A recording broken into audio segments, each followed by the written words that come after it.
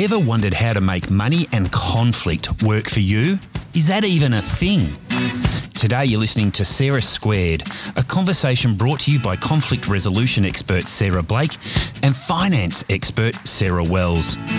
They'll be sharing personal stories, real-life professional cases and heaps of tips on how you can turn problems into opportunities. They do this with humour and more than likely a bottle of gin.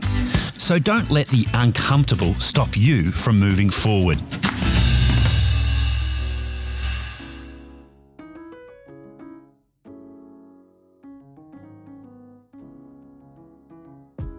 Welcome back to Sarah Squared, where we're talking all things conflict and money and helping you make them work for you rather than divide, create confusion. Hey, Sarah. Talking all things money and conflict, we can't do that if we don't talk about the elephant in the room. And what is the elephant in the room today? Fear. Da, da, da. Yeah, we really can't be genuine and talk about conflict and responding and really trying to adult really well is what my hashtag is. I don't want to adult today, really. Is really adulting. Like that is my go-to. Don't want to adult today is without talking about fear. So if I were to ask you, and this is kind of weird because I already know the answer to this because I asked it to you in the break, the thing that you are most afraid of when it comes to conflict and money, what is it? Getting it wrong. Me is losing control. Yeah. And I think we've both agreed that even though our fears might have different names, they kind of all stem down to the same thing, and that is making a mistake. Yeah, making a mistake, losing control and not being able to navigate your way through that. And look, we are all going to make mistakes. I've made some legendary ones in life. I have definitely chosen the wrong people to date. I've definitely bought the wrong car. I've definitely gone to the wrong restaurant. I definitely shouldn't have had that fish and then ended up dealing with it the next day. Like, we all make bad decisions. But I think the fear of not talking about it, not owning it and not looking at our part can lead it to becoming a really big issue in life and what we call a crisis. Absolutely.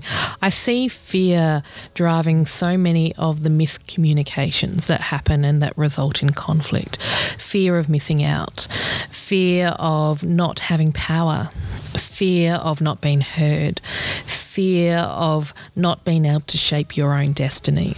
This fear is a really powerful emotion, and I see so often what happens when people feel fear is they shut down. They go into survival mode. They stop listening. They stop thinking critically. They stop looking forward and instead often look back and blame because fear is when you feel unsafe. We were talking a little bit about the biological sides of fear, and I think it's important that we touch on that for a moment just to get a bit of understanding that there is some element of fear that we actually can't do anything about, but there is a chunk of fear that we can do something about. So what are kind of some of the things that we really can't do anything about? Okay, let's start off this conversation by saying we are all human, and part of that being human is that there are survival instincts that connect in, and so we understand biologically that a chemical reaction that happens when we feel under threat. Now that threat might be real or it might be imagined, but it's a threat nevertheless, and what happens to us in our brain is that we move into survival mode, and survival mode is about responding with the fight, with the fleeing or the freezing response. And it's an instinctual thing that we actually can't contain, and it happens in seconds. I mean, I certainly know that there have been moments when I've been, recording a podcast or standing up on stage and talking, and I freeze because I don't know what the next word is that I'm supposed to say. Yeah. So what I'd like to know is that is normal? That is totally normal. And it's okay to own it. You know what? We need to own it and recognise it. And that's the thing that we were really kind of looping back on when we're looking at fear is we have this huge desire to avoid it, that our attempts to avoid it actually bring it to our front doorstep. That's right. But what we can do is that we can learn to respond to it differently. So when these survival instincts kick in, that's fine because it's based on a series of experiences you've had in the past. But the trick is not to be driven by it and not to let those instinctual things override our critical analytic capacity to think about what we do next. So if I've got all of this biological stuff going on in my body and I'm in a situation, and you would see this in mediation, and I certainly see this in people when they make decisions to buy things or do stuff with money. Stop. Is what do I need to look out for to kind of realize that maybe I'm in my survival brain, because we really don't have threats. Like our body and our mind is pretty good, but we live in a world where we have very few threats, but we have this entire coping mechanism that is going to find ways or perceive threats to kind of deal with it. So what should I be looking out for to kind of realize that maybe hunting through DJs to find the perfect dress is my way of dealing with fear rather than actually a really good idea? Look, I think it's really interesting to think about what is it that we fear? What are those threats? What are those things that are creating an emotive reaction in us? And it will be different for all of us. We'll all have our own triggers, right? And it is about developing our own self-awareness around what is happening for us and how is it impacting ourselves and our relationships with other people. So the threats might be around you're feeling threatened because you don't have enough money to pay your bills. So you're really fearful around, am I going to have food to feed my kids? And you'd see that a lot in, family situations or workplace situations, because generally if there's a conflict there, it'll come back to I'm not going to have enough money to keep a roof over my head or food on the table. Yep. So a lot of those fears will then creep into the conversations about salaries or divorce settlements or, really when it comes to, what we're going to pay for something. Yeah. It goes back to what are our foundational needs? What are the things that really matter to us? How do we feel safe? How do we feel like our emotional, our physical and our spiritual needs are being met, whatever that looks like? It will be different. But when those needs are not being met, we feel under threat. And I think we then go to the fear of missing out. Oh my gosh. Because if we don't have that thing, I talk to so many people about the online shopping and filling the cart. Yeah. So many people fill the cart because they think that they might not be able to get that thing, but then we don't check it out.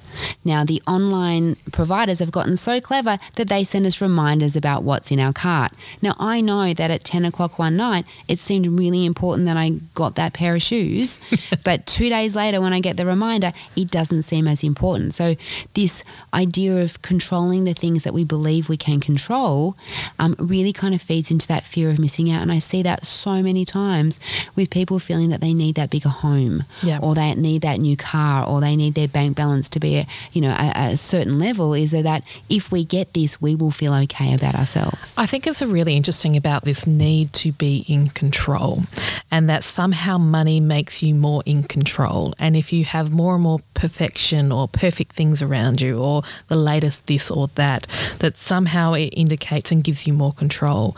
And I don't think that's actually true. Well, I think for my 40-odd years on the planet, and clearly we can see that I'm really, really into this, you and me both, being in my 40s, is that I've actually come to see that the people that are controlling or are in control of every aspect of their life, whether it be their online image, whether it be, what they eat, whether it be how they dress or how they look, whatever it is, really are some of the most inflexible people I've ever met and really struggle when life does not go their way. Yeah. And I've also learned that life does not go Sarah's way all of the time. Life definitely does not go Sarah's way all the time. It definitely doesn't. I'll wake up on a Monday morning with a whole idea of how my week's going to go, and by 11:30 on Monday, the week has got other plans. Yeah. I think that as we seek to control everything, that we will become increasingly worn out and burnt out because we can't, because life is this great unknown movement, and that when we try to control everything, we don't leave space for magic. We also don't leave space for outcomes. No.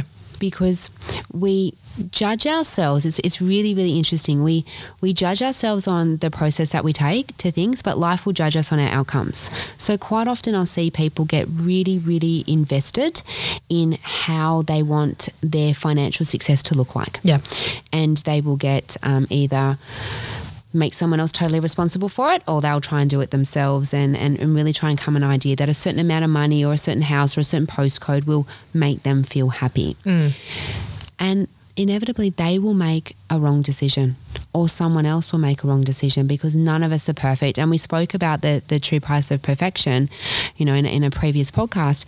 And what I've realized is that really focusing on this element of, or this idea of perfection, and being so fearful of getting things wrong, we're not in a position to recover when something doesn't go to plan, because we are so focused on what we believe our expectations to be. Yeah. And I think, sometimes we hear these lovely quotes about, don't have fear and don't let fear drive you. And what I guess I'm saying to that notion of perfection is that it's okay to feel fear, and it's okay to fear failure, but you can't let it drive you. You can't, and it's unrealistic for us to be sitting here talking about encouraging people to have conversations, and us ourselves coming into doing this podcast series together is without an element of fear. Yeah. It's the fear of letting someone down. It's the fear of saying the wrong thing. Yep. It's the fear of, is anything we're going to say going to resonate with people? Is anyone actually going to listen? Yeah. Fear is a really big part of life, and having the courage to talk about things, it's being able to lean into it. And we're seeing it more and more in kids these days. This idea of no one ever being able to make a mistake and us never being able to fail, we're seeing kids really struggle with basic resilience. Yeah. Look, I think I'm seeing lots of adults that are struggling with this as well, because they are so fearful of getting it wrong, or so fearful of not doing enough posts on Instagram that it's making it so that they can't move anymore. Then they're exhausted. So we want to help you shift that fear. We want to help you control and manage that dynamic. So how do we walk through fear? Because, that's what courage is, and that's what we're talking to people, is to have courage today. So how do we not have this absence of fear, but how do we have the kind of courage to walk through it? I think for me, it's really about developing your resilience, because when you are resilient, you're better able to navigate fear and not be controlled, because there's this underlying trust that I will be okay. So I think for me, and I've learnt through time to recognise what fear feels like for me. And fear feels like for me, like my heart starts to race. Yes. I get a dry mouth, and I start to just not feel myself. And what I found for me that works really well is just a simple pause. Yeah.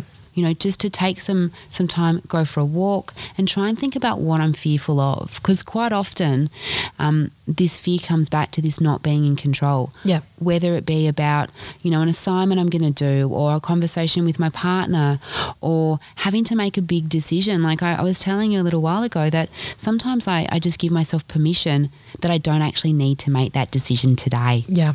And that I'm not going to miss out. Like my entire life does not need to be lived just for today. I think that's so true. So when we're trying to navigate fear in money or in conflict, these take-homes really are about understanding your resilience, building that capacity to adapt and accept that things aren't always in your control, and having a tool that will help you pause and hold that moment. So whether it's breathing, or whether it's walking, or whatever you need to do to give you that space to recognise the fear for what it is, but not be driven by it, I think those are the things that will help you be resilient and able to lean into the conversations that allow you to turn money conflict into opportunity. Thanks for joining us, everyone.